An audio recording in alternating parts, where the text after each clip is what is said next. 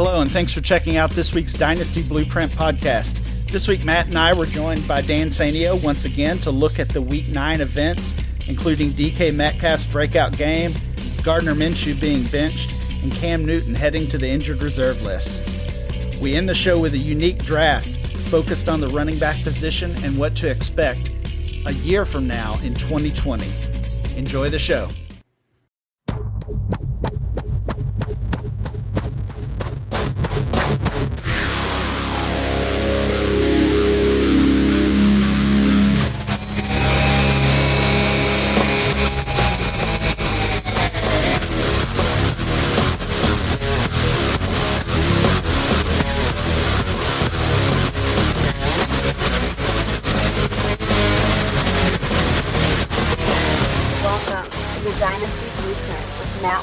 And Ryan McDowell. Welcome to another edition of the Dynasty Blueprint. I'm your host, Ryan McDowell, joined as always by Matt Williamson. Matt, we're headed into Week 10. I can't believe it. Wow. Yeah, it just kind of hit me too when you said that. Like, man, every week is kind of Groundhog Day. You know where you're going to be at every stage of the week, and they just go by so fast. So Week 10 already. How about that? Crazy. Yeah, it's a little sad. The NFL season is more than half over. The fantasy season is way more than half over. And teams are making that playoff push.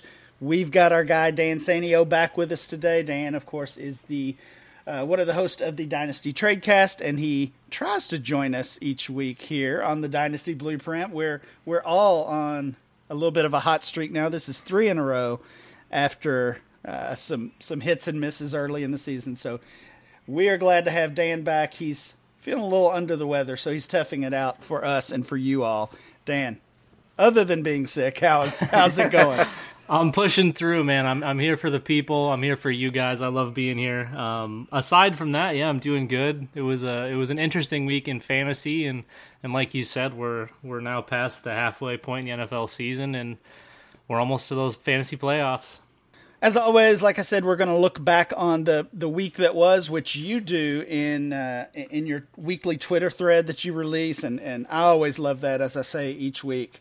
Just a great reflection on what happened from a dynasty perspective, and there are so few of those. We get into that redraft mentality, so I love that you keep it dynasty focused, as we always try to do here.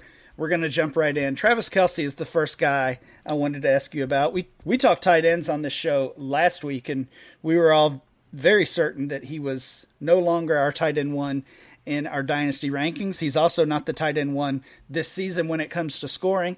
He's been fine. But he certainly has not been elite as we've seen in the past. Maybe that has to do with Patrick Mahomes being out, or there's a few different reasons that we could point to. You listed him earlier this week as a sell in that dynasty thread. What you're thinking there, and if you're a contender, are you still selling him? Well, I think just to go with that last point there, if I'm a contender, I think I'm hanging on to him. This is more of a maybe your season's gone by the wayside and you don't really have much else to do. I think capitalizing on some tight end value while you can and getting yourself into a nice wide receiver, a nice running back, one of the more premium positions, if you will.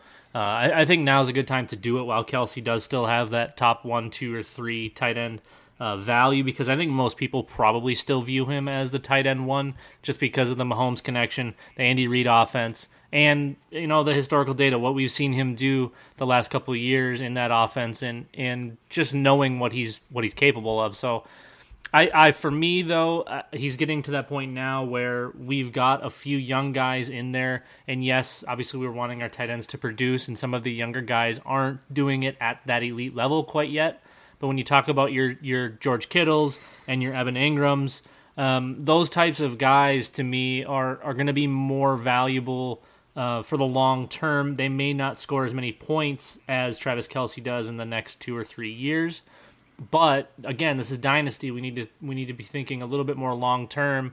And if I can gain roster value by shifting away a little bit of production in the short term, I think I'm okay doing that. Now, if I'm moving Kelce, I'm probably not looking at getting another tight end unless it's a throw-in type tight end, maybe a low end or mid tight end too. Instead, I'm looking more towards that low end RB1 or maybe even high end RB2 spot, and getting yourself into a nice, somewhat young wide receiver. I can't imagine many people would turn down a Galladay or a DJ Moore straight up for Travis Kelce if they're in that contending zone. So I think now it just seems like a good time, even with Mahomes potentially coming back in the next week or two.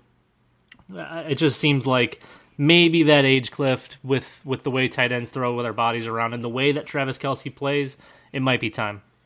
Well said. It's a lot to think about there. I mean, one thing, not that I dispute what you said, but I think history does show us that tight ends fade away slow. I mean, we saw Jason Witten out there last night still being functional. And, you see the Gateses of the world and Gonzaleses. And maybe that trend's going to start to go away like it did with Gronk, because these guys have plenty of money and their bodies get so beat up that they do start to decline quicker in today's NFL than 10 years ago. But I do think it's a position where you can sustain life for a long time. But I bet there's someone in every league going, boy, I bought Kelce low while Mahomes was out, and he's going to explode like he did in 2018. I would think you'd would not have a difficult time moving him right now. Yeah, I think you're both right, actually, because I do certainly agree with you, Matt, that tight ends do seem to hang around for quite a while. I don't think any of us expect Kelce to just disappear in the next year or two, but what could disappear is his value. And you talked about Gates and Gronk and I mean Jimmy Graham and Gonzalez, all of these guys that have kind of done this over the years. Even Jason Witten, who's still a tight end one when you look at PPR scoring this year. All of those guys continue to produce, but what's gone is their value. So I think what Dan is maybe considering or talking about is just that value play of maximizing it while he still has it. And Dan, I know you said you wouldn't necessarily target a tight end in a trade, and even if you're a contender, you might not trade Kelce at all. But I'm wondering if you're a contender, if you're locked into a playoff spot, maybe even first or second in your league, and you've got Kelce, can you tell I'm in this situation here? Would you look to flip Kelce for a guy like Hooper or Darren Waller and get a little bit back as well? Yeah, I think a good move there would be if you can go from Kelce to a Hooper or a Hunter Henry or even Darren Waller and get yourself maybe like a wide receiver 3-4 in that range on top. If you have to add a little to Kelce, I don't think that would be the end of the world, but I think if you can get a little bit younger, and honestly, those two guys are probably going to be a lateral move for production. That just seems like a no-brainer to me. And you mentioned the value portion of this. I always view it as a stock market. So while that stock may be awesome and hold a nice production for a little while, we're in the business of selling high and buying low and always trying to have as much roster value as we can. And I think Travis Kelce's, we probably missed his peak as far as selling opportunity went, but he's still in that peak and rather than a valley. What if there's a team in your guys' league that is sitting at 500, they're really bad at tight end, and they say, I'll give you my first and second next in the draft for Kelce straight up? I'm not sure I'm still even doing that. I think he's got more value than that when we consider he's probably a top 30 asset, even in the low end. A first and a second, unless we're really thinking that 500 ball club isn't going to make it to the playoffs, and they potentially are going to get worse when adding Travis Kelce. And I don't think that first-round pick is going to have enough capital for me to be okay with that. Now, if it was that first and a decent wide receiver, a decent running back, that's a move I'm happy to make. Or maybe if you're moving Kelce to get one of the injured players, like your Kerryon Johnsons, like maybe even someone, getting a couple picks and then Darius Geis, stuff like that. I think those are the types of moves that could have potential big returns on the other side that I'd be more willing to make. Good stuff, Dan. Let's talk about a player on the rise, unlike Travis Kelce. It's DK Metcalf, the rookie wide receiver from Seattle. Had a huge game, his best game of his short career in Week 9. He was wide receiver 3 for the week.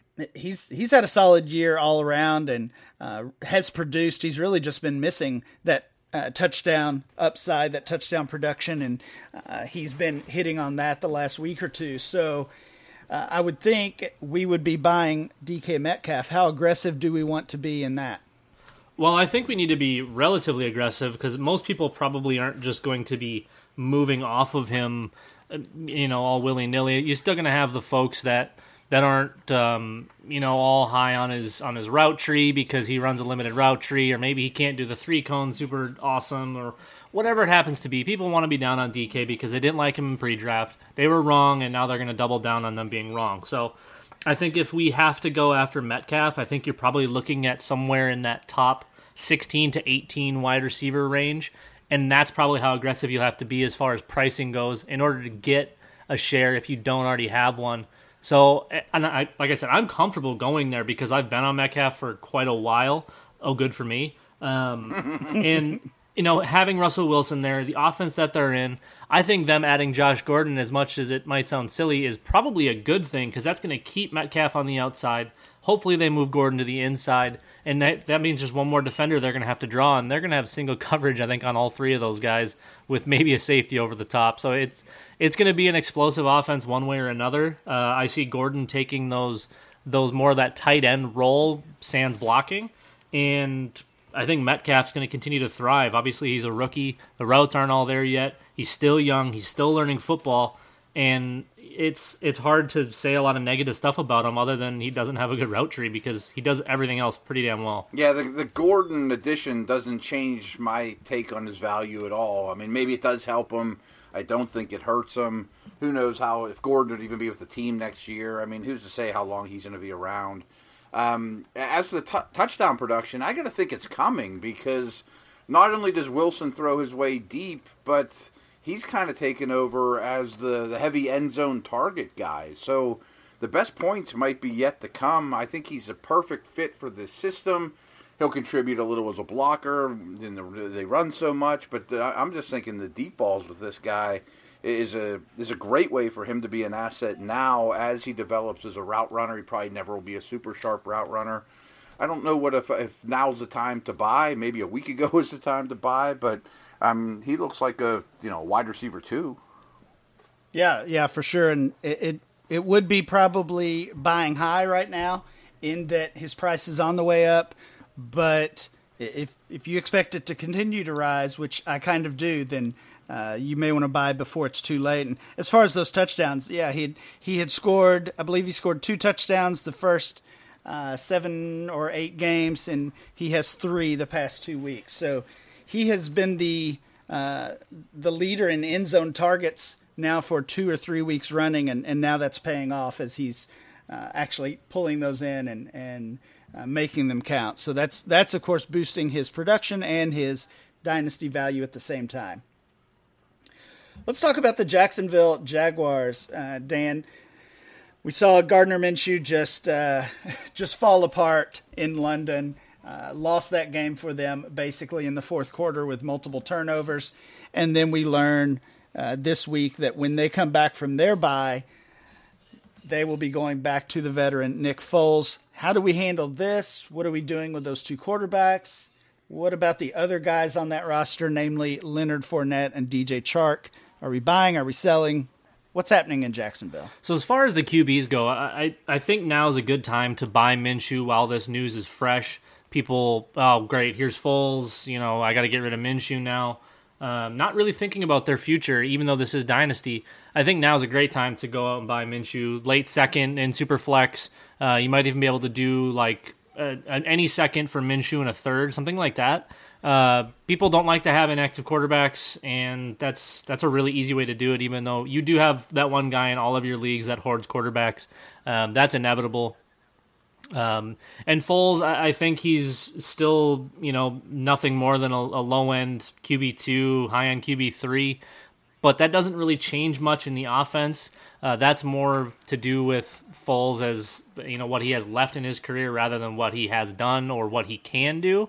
Obviously, we saw him lead Philadelphia to the back half of their little Super Bowl run and do some good things there. We've seen his ups and his downs.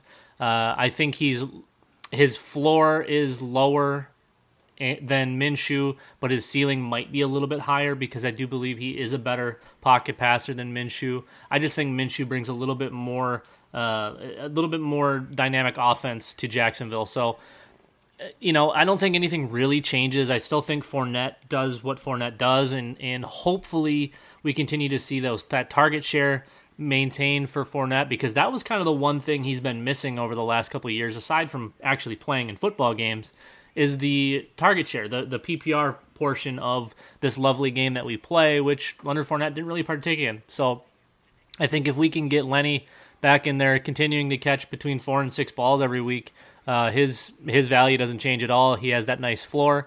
And I don't think anything changes with DJ Chark. I think having Foles is actually a little bit of a boost for your D.D. Westbrook. If he's out, whether it's Chris Conley or Keelan Cole picking up the slack, I think Foles brings a little bit higher of a floor to the wide receivers perspective, but not necessarily for the actual trying to win football games. Yeah, and I tend to think we're going to see Minshew again this year, and maybe it's only Week 17, the Jags are out of it. Let's see what the young kid can do again. I'm not a Foles believer. I think there's a really good chance that next year in training camp, these two have a true equal battle to see who the number one quarterback's going to be, and Minshew has a 50% chance of winning that. I don't love either one of these quarterbacks, to be very honest with you. The only thing I'd have a slight reservation about is, as good as DJ Chark has looked, will Foles favor him the way Minshew has? Or, will he still be as productive? Will he get a target less or anything like that? I do think Westbrook gets a little bump, though, too. I agree with that, Matt. And I think there's got to be a little bit of a concern, or at least just some uncertainty. We basically don't know what this offense is like with Nick Foles. We saw him for what, a half or a little bit over a half, I think. I can't remember the exact week 1 injury as far as the timing, but this has basically been Minshew's team from the beginning of the season. When we did see Foles playing with these guys, it was the preseason, and he was peppering, and I mean peppering, D.D. Westbrook with targets. The one game, kind of the dress rehearsal game that they ended up having, I think he threw the ball 9 or 10 times, and all but one of those were to D.D. Westbrook. So if you're a DJ Chark owner, I think there's a little bit of a reason for some concern. If that opens a buy low window, I would definitely take that, though, because he's been for real.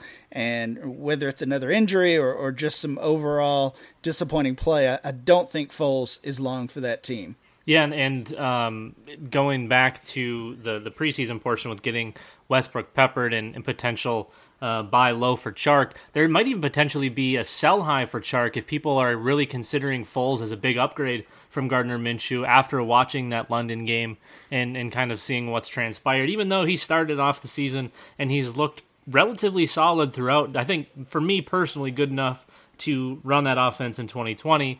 And then going to what Matt said about us potentially seeing Minshew again this year, I think that's almost inevitable. I think we watched the Colts and the Titans both beat up on the Jags the next 2 weeks, and they really consider going back to Minshew after seeing what Nick Foles actually is. All right, guys, let's talk next about Cam Newton. We haven't seen Cam Newton in a while either, and now we have learned that his season is over. He is going to the injured reserve. It'll be Kyle Allen's team for the rest of the season, and Allen has certainly performed very well. So well, in fact, that there's already some speculation we may never see Cam Newton in Carolina again. We know Cam had the injuries last year as well that ended his season early and probably should have ended it even earlier than it did, the way he was throwing the ball those last 2 or 3 games in 2018.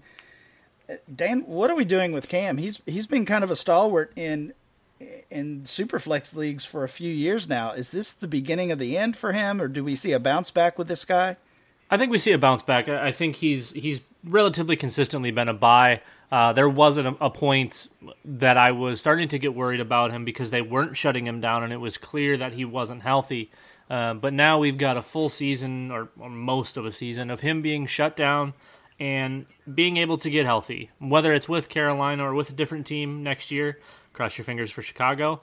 I think we can see Cam return, not necessarily to his prime glory when he was running for all those yards and what led to something like 60 rushing touchdowns over the span of his career, but I think we can get that nice solid rushing floor. Maybe those 40 yards a game, a touchdown here and there, but nothing crazy. And I think he's good enough with his arm that put in the right situation, or even a mediocre situation, I still think we've got ourselves probably a low-end QB1 on our hands just because of his rushing upside. Now that all hinges on him coming back and being healthy and being able to kind of do his own thing in an offense rather than being forced into a box like how it kind of seemed towards the end with Carolina. You need to be in the pocket, you need to do this, you need to do that, rather than letting Cam do Cam and being able to kind of call his own number if need be. So he's still a buy for me. I'd love to see him back in Carolina now that they actually have weapons, but I think it's probably time that they move on. Yeah, well said. And I do think his running production will probably never be the same. I do think the time away to heal will do him a lot of good. I don't think he's done. There's enough landing spots in the league that Tampa could use him. Tennessee could use him. They mentioned the Bears. And if he returns to Carolina, that's a gold mine. I mean, with those three receivers, including McCaffrey, that sets up really well for him. I think now's a great time to try to pounce on him and grab him. I expect him to be... basically an every week starter, or close to it, borderline every week starter, as soon as week 1 next year. The thing is, though, I don't think Allen's that good. I think Allen's going to be exposed sooner than later. Cam very well might be their starter next year. Yeah, I agree on the Allen portion for sure. It almost feels like they're just using the play of Kyle Allen just to move on from Cam. And I don't think that they're ready to commit to Allen as their long-term starter. It feels like they just want to, for whatever reason, want to get out of the Cam Newton business and maybe look at that 2020 draft to find their long-term starter. Real quick, would you be interested in Will Grier? I would be. I mean, yeah, you got to see what he has, and depending on how their next few weeks go, we may see what he has before the year's over. They spent I think he was a third round pick, right? So they spent a day 2 or early day 3 pick on this guy, and if they are ready to move on from Cam, they need to figure out what they have in him. Let's talk next about a guy who is coming back from the injured reserve as Cam Newton is ending his season. Derrius Guice is set to return from the IR.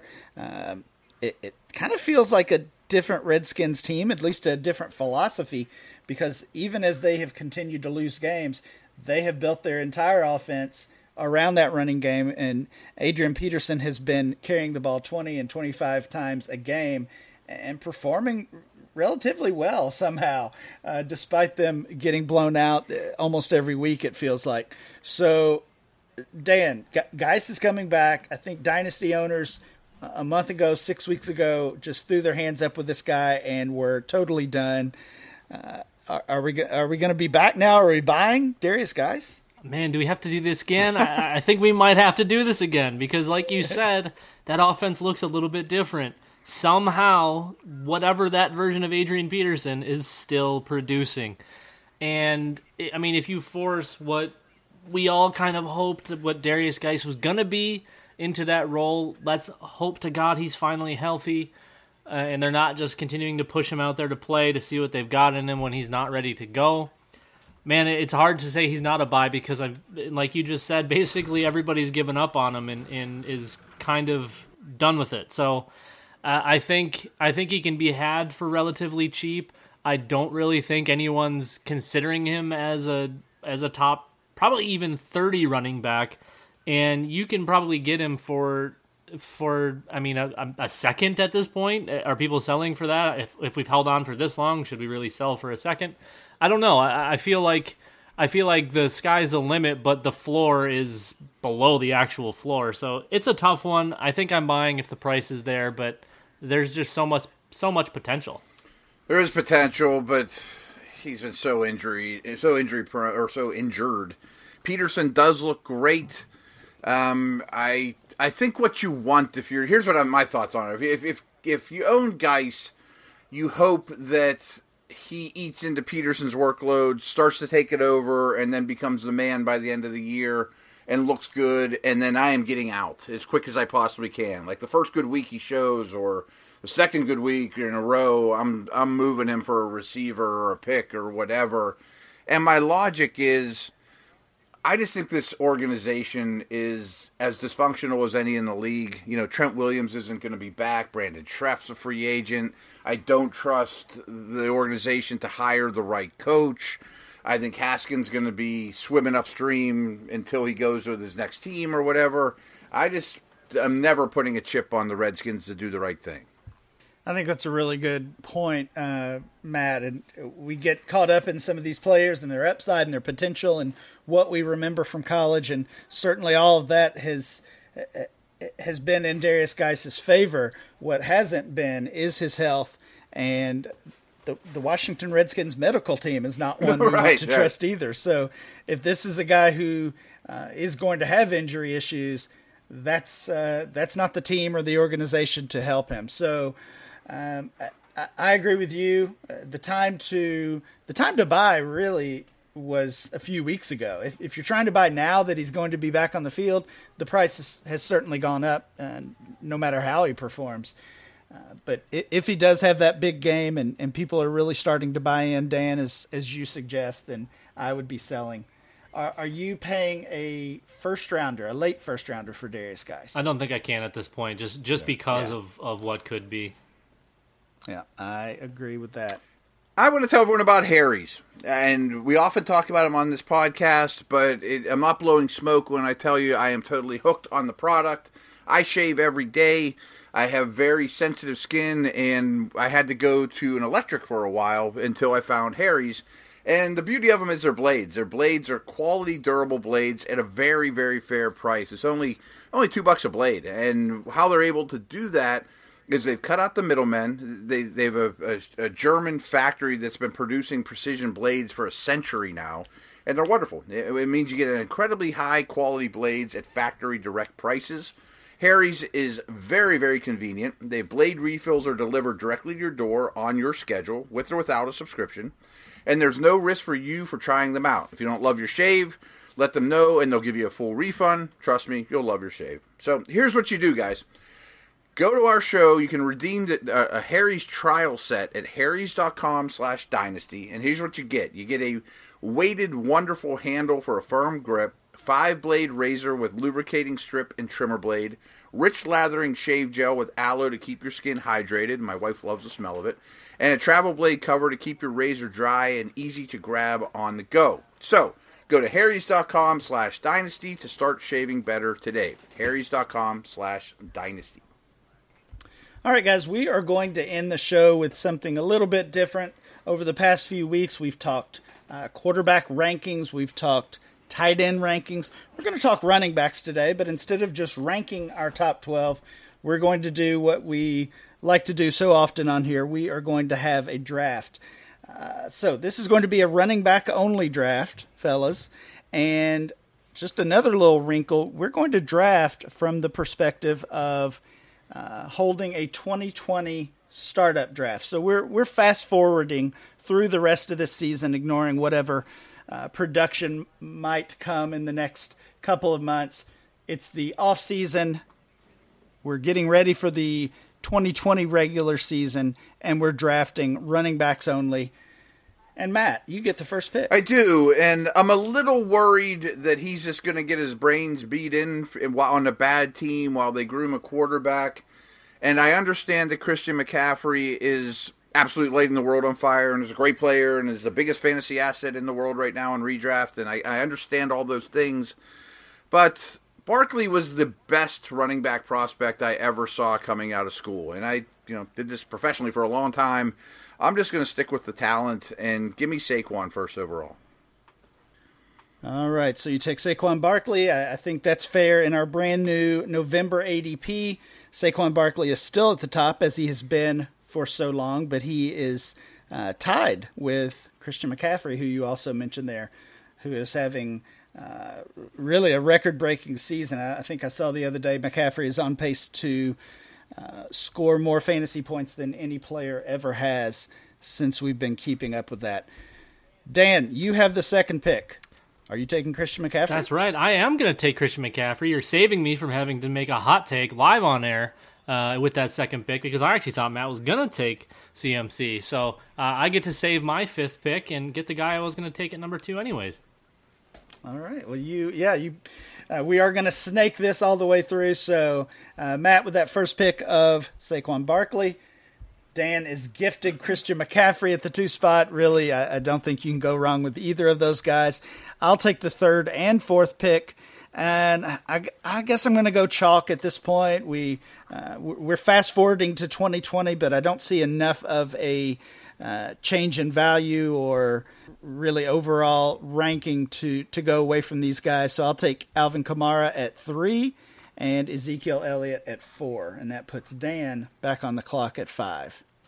Well, quite fortunate to get my top 2 running backs in my dynasty ranking. So at 5, I will happily take Dalvin Cook. Yeah, no qualms there. This works out great for me because I'm torn between 2 here. I get 2 picks. I think Chubb and Jacobs kind of stand alone. I think Jacobs is going to get more and more involved in the passing game. I'm not worried about Kareem Hunt influencing Chubb. I got to think the Browns are going to draft linemen.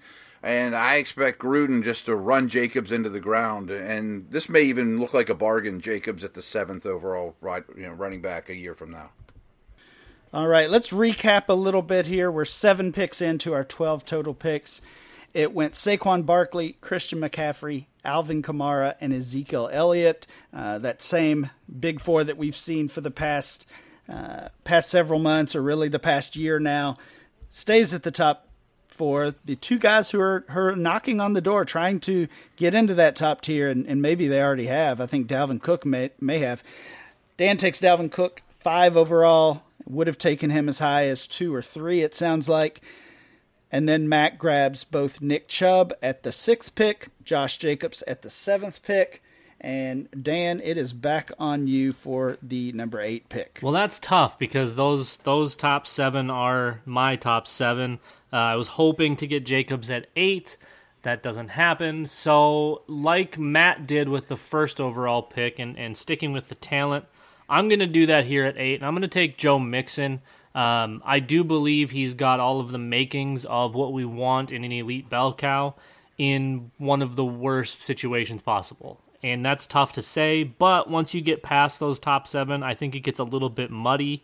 You could consider somebody like Leonard Fournette, but because he just, I don't know, there's something about him that just screams he's only going to play 12 games to me each and every year. So I'm going to go with somebody that I've liked as a fantasy asset for a while, or as an NFL player for a while, and that's Joe Mixon. Yeah, that feels like a little bit of a surprise pick to me, Dan. We've talked about Mixon the past couple weeks on this show, and certainly his value is trending down. Honestly, if you're still valuing him as a top 8, a top 10 dynasty running back, then it really feels like you would still suggest everybody going out and trying to buy him. I think that's a good move right now, to be completely honest. But we're also thinking forward. We're thinking of those 2020 startups. So I think we could potentially have him in a better situation, whether it's in a different team or a team that does more around him in Cincinnati. Yeah, a different team would be a great thing, I think. I don't know how likely that is, and also don't know how likely it is that the Bengals are going to be much improved, really, until they get new ownership, which may never happen. Yeah, there's some of that Redskin thing that I mentioned with Cincinnati for sure. Yeah, exactly. Redskins, the Bengals. I'm a Knicks fan, and it's the same thing in the NBA. They're just never going to be competitive. Nothing is going to change until the ownership changes, and that's pretty disheartening as a fan. All right, guys, I have the 9 and the 10 pick. I'll get my last 2 picks in here. And this is tough. I've got a few guys that I have some doubts about, a few guys that I like, but maybe could be considered a reach. I'm going to go with Leonard Fournette. I kind of hate to do it, but he's just getting so much volume, and again, thinking forward to 2020, I don't see that changing. I think that's the team they want to be. They want to be that run heavy team. He's able to handle that volume. Not a guy who, knock on wood, has a lot of problems with injuries. At least he hasn't this year. So I think 9th overall running back feels about right for Leonard Fournette. And with my other pick, I'm going to go maybe off the board a little bit. I know this will surprise Dan. I'm going to go back to my guy, Miles Sanders. Wow. Feel like he's continuing to see a larger role in that offense. Same thing I've said really all season and all offseason. Not worried about Jordan Howard long term. I think we'll continue to see Sanders grow his role and his production. Dan, did I snipe you with that Sanders pick? Not quite. I actually, before we started, would have been willing to bet a large sum of money that you would have taken Miles Sanders at that 110 spot. You would have won. Dan, you are up with the 1.11. This is the RB11 for our fast forward draft, our Back to the Future draft, 2020 draft, whatever you want to call it. Who's the RB11 in this exercise? It's a weird spot because now we really are in that kind of group of guys that I think everyone's worried about. Talking about David Johnson, Todd Gurley, Melvin Gordon, Le'Veon Bell, James Conner's even in that conversation. And you might have somebody maybe like an Aaron Jones, or if you have a Derrick Henry truther. I think there's a ton of guys that legitimately fall in these last couple of RB1 spots. And I think for me, from what I've seen this year, if I have to look towards next, I think David Johnson's the guy I would be taking here. I think he makes a lot of sense in that Kingsbury offense. I think we've seen Kyler Murray take some nice strides, and I think they're headed to a place that is going to lead to a lot of fantasy points. So I think I'm comfortable taking DJ here. Gurley would have been my other pick. A good pick. I can't argue with DJ at all. I'm a big believer. I think he'll catch 1,000,000 balls. But I will end up taking Aaron Jones. I think it's a good situation. I don't think they'll draft another back high. I really like how he's developing as a receiver. Yeah, Aaron Jones currently a top 5 running back in the NFL in fantasy scoring so far this season, and it's kind of a weird year for him. Obviously, we can call it a breakout year.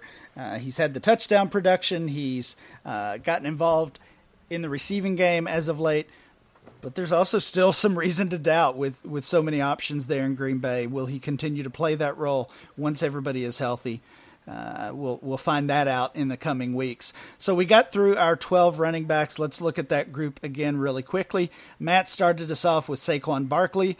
Dan took Christian McCaffrey, the easy top 2 picks. I grabbed Alvin Kamara and Ezekiel Elliott before Dalvin Cook and Nick Chubb rounded out our top 6. Josh Jacobs, Joe Mixon, Leonard Fournette, Miles Sanders, David Johnson, and Aaron Jones were the 7 through 12 picks. That leaves these guys potentially out of that RB1 ranking when you're looking forward to 2020 drafts. Some of the names you already mentioned, Dan, James Conner, Todd Gurley, Le'Veon Bell. We talked about Kerryon Johnson earlier in the show. David Montgomery is another name, another rookie who starting to see some run, and Devin Singletary, same thing. I don't know if you guys considered him at all late in that exercise, but he's certainly been seeing more action as of late. And then some of the guys who continue to produce, but we don't really see that big value gain. Chris Carson, Marlon Mack, Derrick Henry. Those are just kind of viewed as, we could almost say, boring dynasty assets, and that hurts their value whether it should or not. You talked about David Johnson falling in that exercise. Melvin Gordon fell all the way out. Any other names that were kind of on the front of your all's mind that we didn't draft? No, one of the names you brought up, though, I think when you're doing exercises like this, it's fun to think about guys that are a little bit more off the beaten path that could potentially rise to that maybe low-end RB1 where it gets a little more murky. And I think David Montgomery is one of those guys. I think Devin Singletary, if he's given that workload in that offense with the the kind of modified running quarterback that they have in Josh Allen, I think he could potentially sneak into one of those top, say 15 spots, just because we did see him produce at such a high level in college. Yes, it was Conference USA, but I think Devin Singletary and David Montgomery are two of the younger guys that could really make that big leap starting 2020. Montgomery and Carry-On were my two just miss out of my top 12 that didn't get drafted. So I still think they both have a lot of value. They're both very young. They're not super dynamic, but I don't know that they're going to address those positions in the offseason there either. I guess what stood out for me going through this with you guys is we're talking about 2020 and a flash forward draft, but in reality, we're not going to see most of these players' value change too much over the next 9 months or over the next year even. What we have now, with a few exceptions, is basically what we're going to have then. And sometimes I think dynasty players get a little too carried away with trying to project what those rankings or what that value might be like in a year and take things too far. Maybe I did that with Miles Sanders even. And then the other, really the kind of fun and exciting part of this is we did not include our 2020 rookies. And we've got guys like DeAndre Swift and Travis Etienne and Jonathan Taylor, guys we'll be talking about much more in the coming weeks. Some of those guys could really crash this party and shake up the top 12 dynasty running backs. Last question for you guys. If you had your choice of any draftable running back, and I'm guessing Swift is your favorite, where would they have been on this list? I think whoever your running back one is, and it's probably one of those three names I mentioned, you have to start considering him around 6 or 7. You'd rather have Jacobs, you'd rather have, but then like in the Fournette range, you're thinking about the rookies.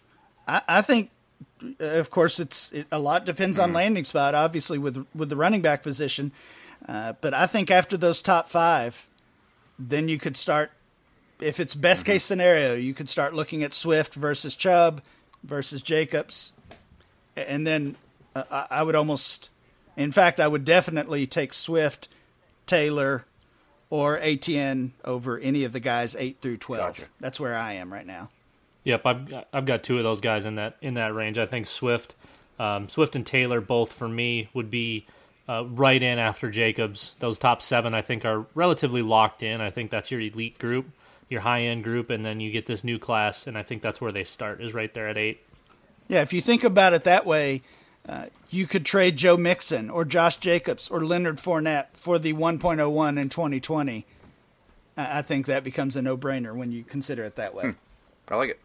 All right, guys, great stuff today. Dan, thank you again for joining us. We will be back next week with more Dynasty Blueprint.